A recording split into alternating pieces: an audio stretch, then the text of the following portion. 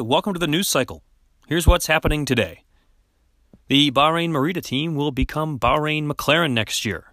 Chris Froome is targeting a return to his best in time to contend for the 2020 Tour de France. The NPCC calls for stricter testing measures. Those stories and more in today's news cycle.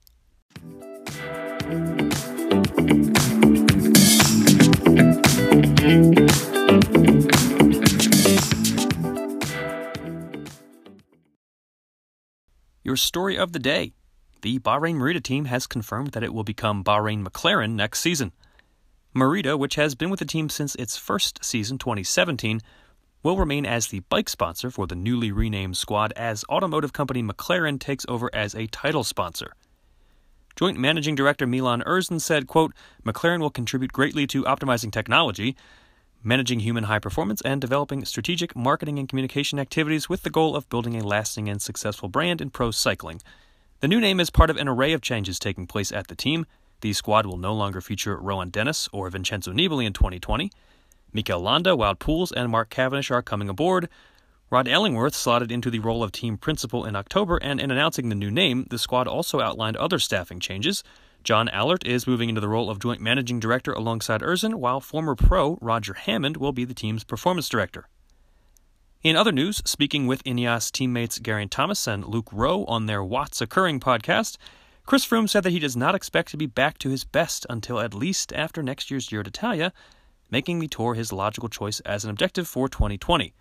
Froome, who sustained multiple injuries in a crash in June, said, quote, I've lost 6 months and it's going to take me a good few months to get back there.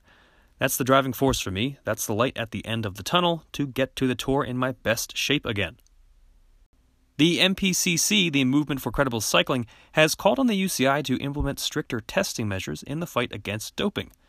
A statement posted to the NPCC's website references, quote, the necessity to increase the number of blood tests, especially outside of competition, as a way to combat what the organization characterizes as potential, quote, mafia doping protocols outside of the team's structures, pointing to information gleaned from the case of Georg Priedler, who is one of several pro cyclists who have been sanctioned for blood doping in connection with Operation Aderlass.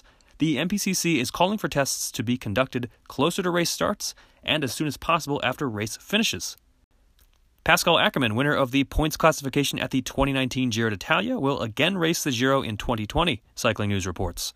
The decision will see Bora Hansgrohe with 2 marquee speedsters in Italy, with Peter Sagan set to make his Giro debut next May. Following the Giro, Sagan will head to the Tour de France, with Ackermann racing the Vuelta a España. Bora Hansgrohe manager Ralph Denk told Cycling News that riding 2 Grand Tours next year would help prepare Ackermann to reach, quote, another level, with the team expecting to send Ackermann to his first tour in 2021. Jolien D'Or of Boels Dolmans underwent surgery to remove pins from her elbow that were inserted after she crashed at the Bene Ladies Tour in July, Het Nieuwsblad reports.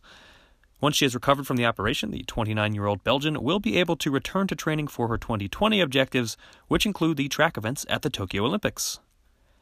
That's it for today's news cycle. I'm Dane Cash, and if you like the news cycle, do me a favor and rate us on your favorite podcast app, or better yet, leave a review. That helps other people find us. Thanks, and we'll be back tomorrow.